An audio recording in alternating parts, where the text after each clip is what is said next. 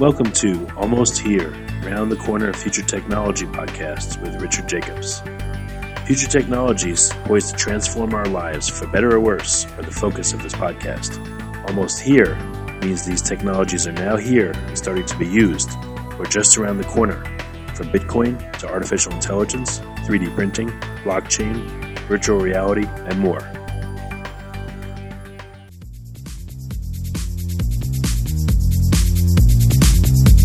Coming to Dallas, Texas, September 14th, 15th, and 16th, 2018, the Blockchain and Future Tech Expo.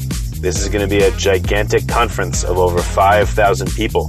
We're going to be talking about blockchain and its applications. We're going to be talking about quantum computing, cybersecurity, artificial intelligence, and several other future technologies that are poised to and actually changing our lives as we speak. Here's why you should attend. As you may know, early adopters are the ones that investigated and profited from things like the gold rush in the 1800s, from the dot-com boom in the 1990s, from the internet boom in 2005, from the smartphone explosion in 2007, from the real estate boom that ended in 2008, and of course, from the Bitcoin boom that started in 2012. Early adopters act now. They don't wait till later. They go out west first. In their covered wagons, they find the biggest gold nuggets. If you consider yourself an early adopter and you want to find the biggest nuggets, then you owe it to yourself to attend this upcoming conference. Blockchain is going to affect how we control and store our medical data, how we send money around the world, how we bank, and more. But artificial intelligence, quantum computing, and cybersecurity will play a pivotal role in our lives as well. And that's why our next event, September 14th to the 16th at the Dallas Convention Center, is going to have not only 5,000 plus attendees, but will showcase blockchain, AI, cybersecurity, quantum computing, and more. You want to get in on the coming gold rush of future tech and opportunity as an early adopter. Don't be left out. To register, go to bftexpo.com. That's blockchainfuturetechexpo.com. Thank you. Hello, one and all. Welcome to the Future Tech Podcast. I am Alan Thomas, and today I have Island Glover, CEO of Koala. How are you, Island? I'm good. Thank you for having me. Oh, just great to have you here. And so we'll just jump right into it. Tell us all about Koala, what it is, and what you guys do. Koala is a blockchain company that is creating the world's first autonomously stabilizing decentralized cryptocurrency, which is a mouthful. Basically, it's a robot that can control its own money supply and create cryptocurrency as needed based on the price in the marketplace. And what it always does is it seeks to make the money supply match the demand such that its price is right at $1. And we call that currency KUSD. This is a protocol coin, which means it's baked into its own blockchain. And that blockchain is a fork of the Ethereum code base, but one that's super, super fast because we replaced the consensus protocol from Ethereum with something called Tendermint, well, a modified version of that. And so it has all the functionality of Ethereum, but it's very, very fast, very inexpensive, and it features a stable cryptocurrency in that environment. And I think those are the two big things that we're doing, the stable cryptocurrency and this super fast fork of Ethereum. And so why in particular based it on the dollar? I just wanted to find out your... Yeah, so the dollar is, you want to make a currency that's relatively stable. You look around the world and you want something, for us in particular, ultimately maybe we want something that is based on multiple currencies or maybe a basket of consumer goods and so forth, right? This is the ultimate dream. But in the meantime, we're in an industry that has basically 0% market penetration. We want to make products that are useful for real people. And if you want to do that, then you have to recognize that fiat currencies and their values are just ingrained in people's minds and their habits. And the dollar is the biggest currency brand in the world right now, and that's why we chose that for the first one. Oh, okay. So use kind of the like you said, the most popular kind of the lightning rod currency in order to make sure to get the most to draw the most attention and get the most people easily on board. Yeah, right? Exactly. It makes it easier for people to adopt. So if you look at narrow money supply around the globe, I think the number is around 36 trillion right now, and 70% of that is in dollars. So narrow money means the money that's in your wallet or the money that's in your bank account. So that means that most of the fiat sloshing around today is U.S. dollars. So it's sort of an obvious choice for that reason. And so how did Koala come about? How's the company? My co-founder, John Rotano, is an incredible software architect and engineer, and he and I have worked on different projects for many years together. And he created his first cryptocurrency in 2012. It's called Neutrino, a privacy coin. And I had been thinking about the problems with cryptocurrency, and I wanted to call him and recruit him to be the CTO on a project. He actually called me before I called him because he was going to try to recruit me to be the CEO of a social media platform that he wanted to develop. And so we got into this discussion. So we agreed that we both obviously wanted to work together on a new project, and we agreed that we would try to convince each other, and I won, basically. So the idea for the company was the answer to a very simple but powerful question. And that question was, hey, we're huge fans of blockchain, of the Bitcoin in particular, and think that it's an amazing world-changing technology. So why here, this is at the end of 2015, by the way, why, after all of these years in the marketplace, is no one using it? Why is no one using it? What's going on? What's preventing that? And that's what started us on this journey, because we decided we wanted to identify those obstacles to mass adoption and to fix them so that the world at large could enjoy the benefits of cryptocurrency. So you two were obviously fated to work together in some form, since you're getting ready to call each other. I think so. I mean, you meet those maybe one or two people in life who have very complementary set of skills, and who, we kind of joked we're like brothers from another mother or something, So you see eye to eye, and so when you find those people, you've got to hang on to those relationships, and they can bear a lot of fruit over the years. And I think that's our particular co-founder love story. So we've done different projects together and work really well together, and hopefully make up for each other's weaknesses from time to time. So would it be fair to say that part of Koala's ultimate mission is to become that bridge for mass adoption? That's exactly what we're up to. That's what we're up to, mass adoption of cryptocurrency. And so we want to provide all of the pieces of infrastructure, really, that are needed to trigger that mass adoption. It's still not quite possible today. And when first interfacing with Koala or first engaging with you guys, what's the onboarding process like? Now, when you say that, or do you mean for the users of the stable? I'm sorry, for the actual users. Yeah, for the actual users. It's day one, and I'm starting with Koala. What am I doing? Yeah, so along with the blockchain that I mentioned and the stable cryptocurrency, we're also creating a wallet app. I think that's sort of an understatement. What we're trying to do is to make a very, very user-friendly way for people to store, send, spend, secure their money, which in this case would be KUSD and some other currencies that we're going to support. And so we want users to be able to get their hands on this currency. The very, very first users will unfortunately have to acquire it from an exchange or by using something similar to Shapeshift. So it's not just like, walking down, running your credit card or something for the very, very first users.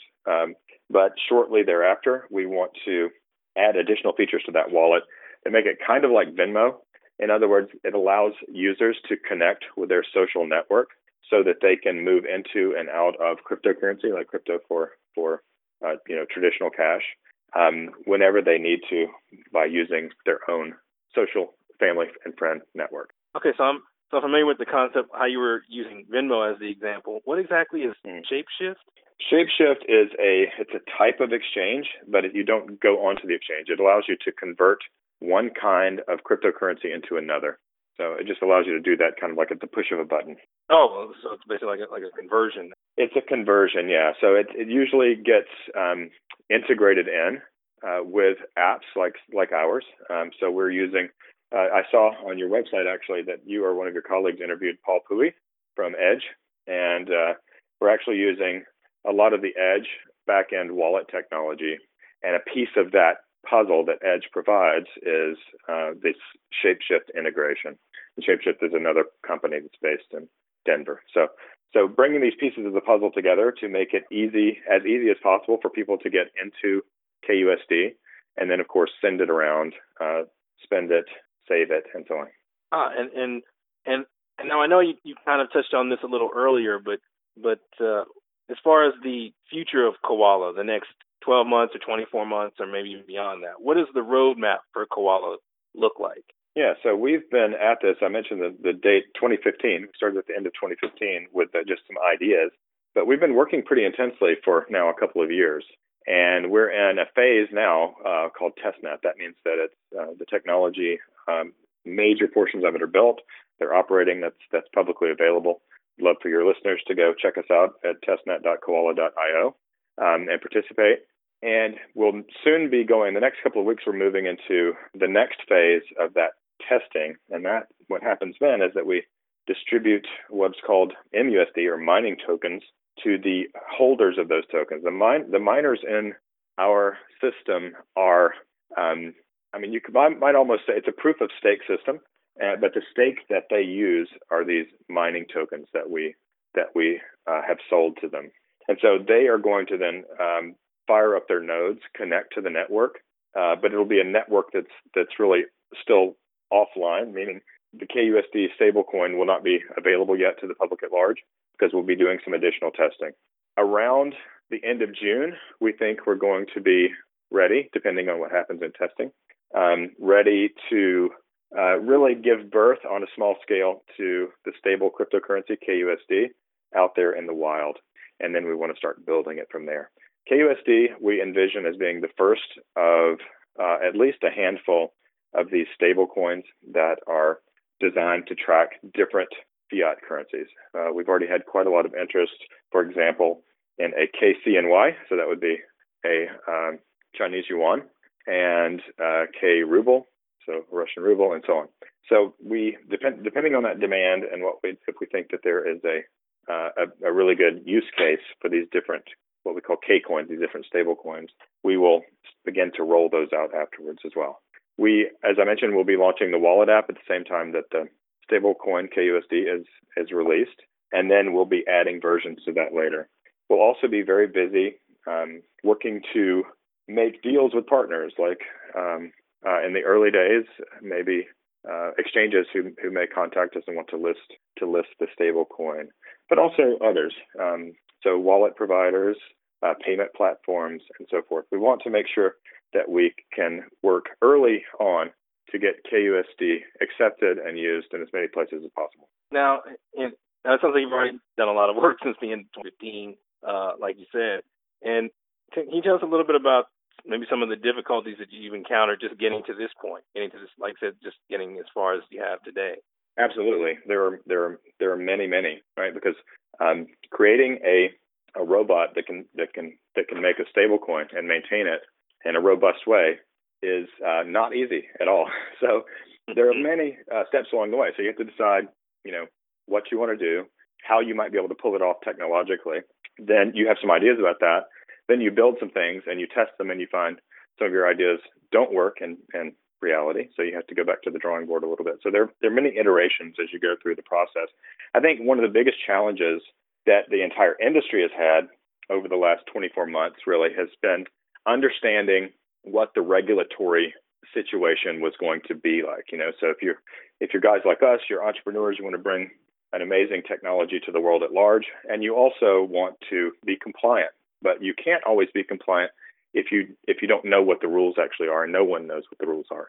So I think that the regulatory front has been this moving target, and I feel that we've been kind of lucky. We've been sort of conservative in our approach, not to do anything too risky from a regulatory standpoint, and I think that's put us in a really good position. But it's hard not to know exactly where you stand because you don't know exactly which decisions to make along the way. So it will be nice if we get some regulatory clarity over the coming months, and who knows if we will, but hopefully we will.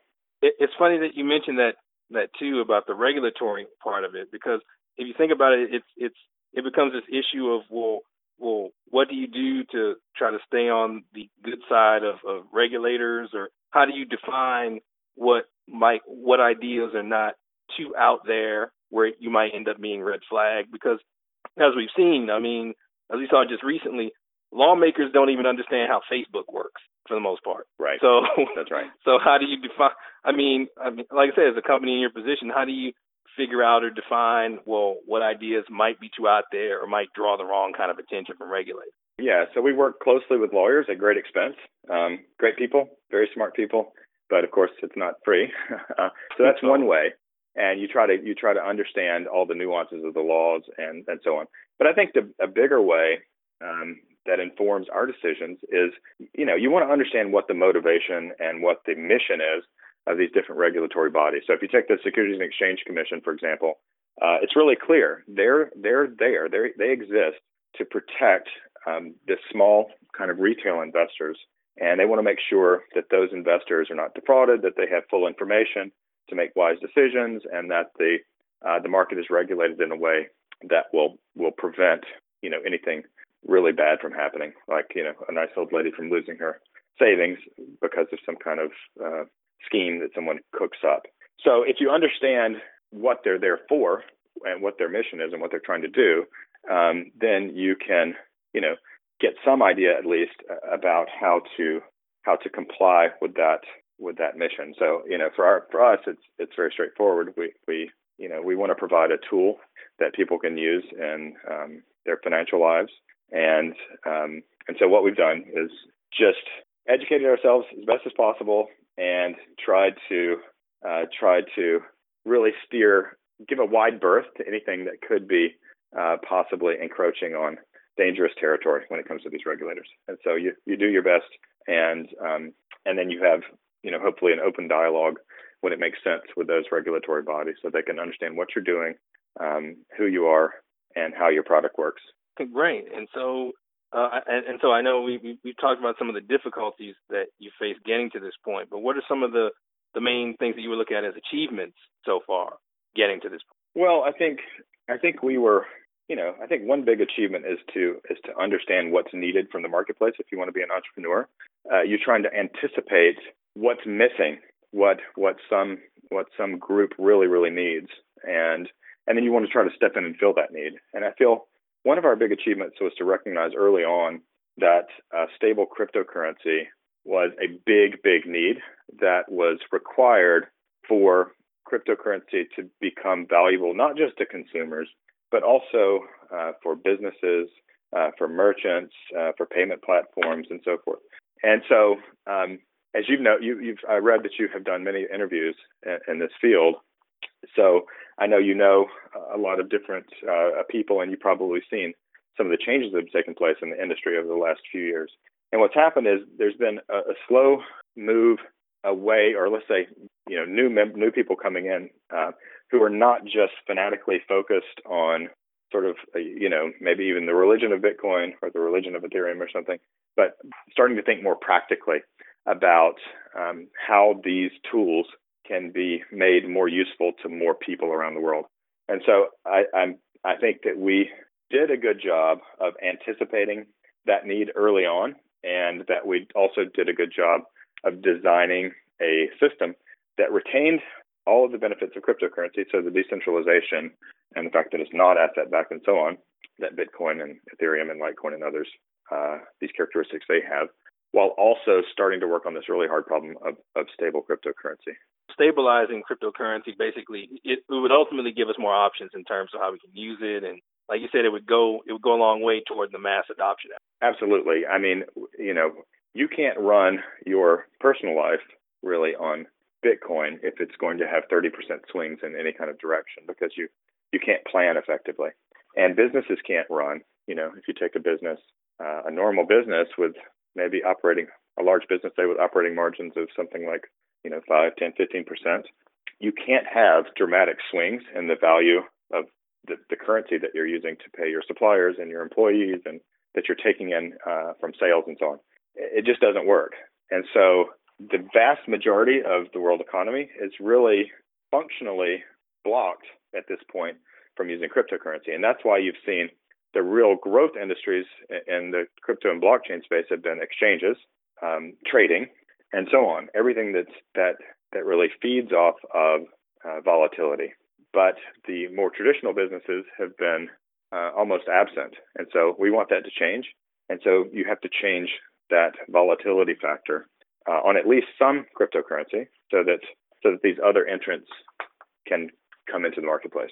And so the introduction of, like you said, the KUSD and these other currencies becoming more stabilized, with that, like you said, if traditional business adopts it more, or mass adopts it, does that completely take away the volatility or just reduce it to a certain level? Yeah, so it's really the other way around. It's almost like you have to reduce the volatility in order to get them to start accepting it. And so because they need a stable currency of some type or another to function properly.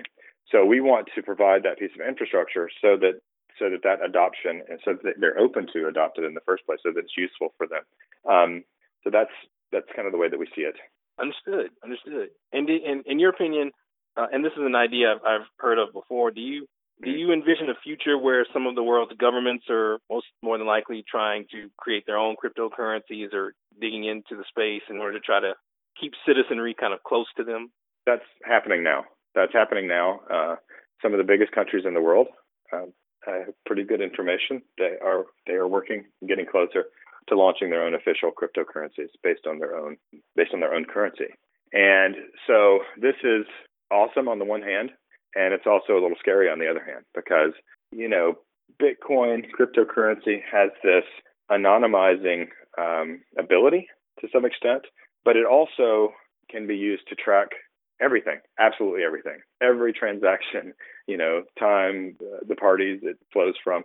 It can track money as it moves on any quantity, any time of day, and have a full and perfect history of all that movement. And so state-backed cryptocurrencies, I think we can expect, will come with a much higher level of surveillance.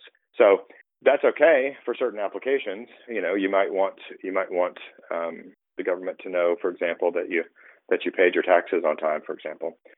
But we also think that there's probably going to be a demand for currencies that are free from governments.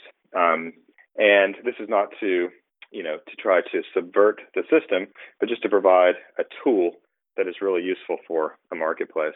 We also think that we're going to beat most of these governments to market, and that we're moving into an era where governments are not the only entities who can create currency networks. And so these things are changing. Blockchain is enabling that, and we want to be a big part of that. But yes, expect state-sponsored cryptocurrencies soon. Oh, well, in terms of speed, I don't think we have to worry about that in terms of how quickly we'll see it. I definitely think we'll see everybody else first.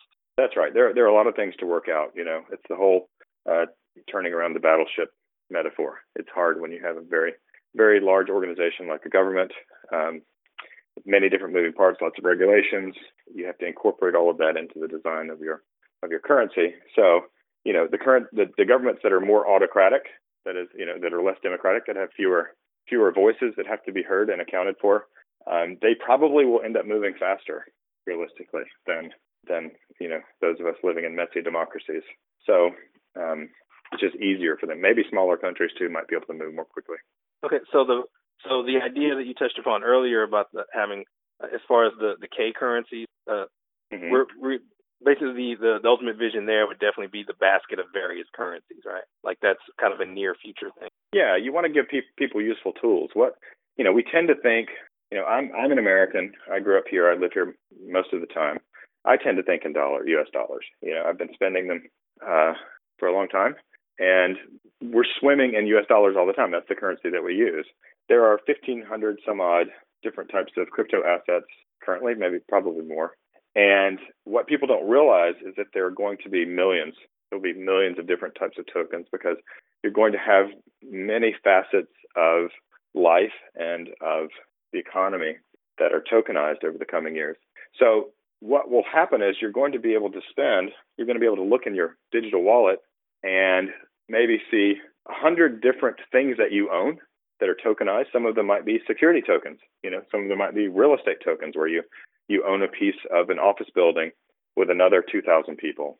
And you're going to be able to spend any of those things you choose at the spur of the moment, because they'll be converted instantaneously into the form that's desired by the payee.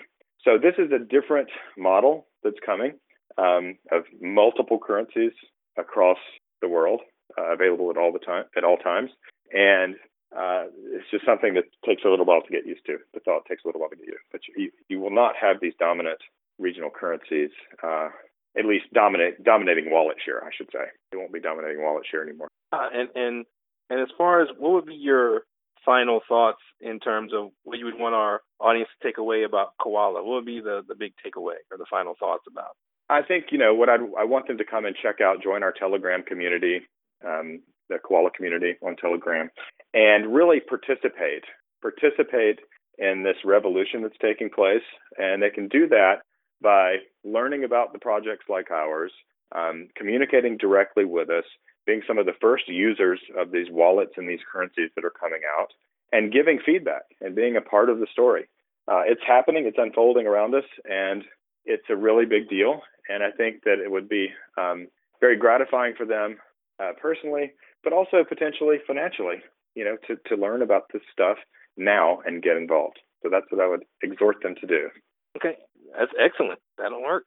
And let me just thank you, Ilan, for being on the show, granting us this interview. And what's the best way for our listeners to engage with Koala? They can go to koala.tech. That's KOWALA.TECH. And from there, they can learn about what we're doing on whatever social media stream they like. They can join our Telegram channel and so forth. So I would encourage them to go there to learn more, and then they can follow us in the ways that they're already comfortable with. Okay, so koala.tech. And thank you, Ilan, again for granting us this interview, and we thank you for your time and your expertise. I appreciate it. Thank you. Coming to Dallas, Texas, September 14th, 15th, and 16th, 2018, the Blockchain and Future Tech Expo. This is going to be a gigantic conference of over 5,000 people. We're going to be talking about blockchain and its applications. We're going to be talking about quantum computing, cybersecurity, artificial intelligence, and several other future technologies that are poised to and actually changing our lives as we speak. Here's why you should attend.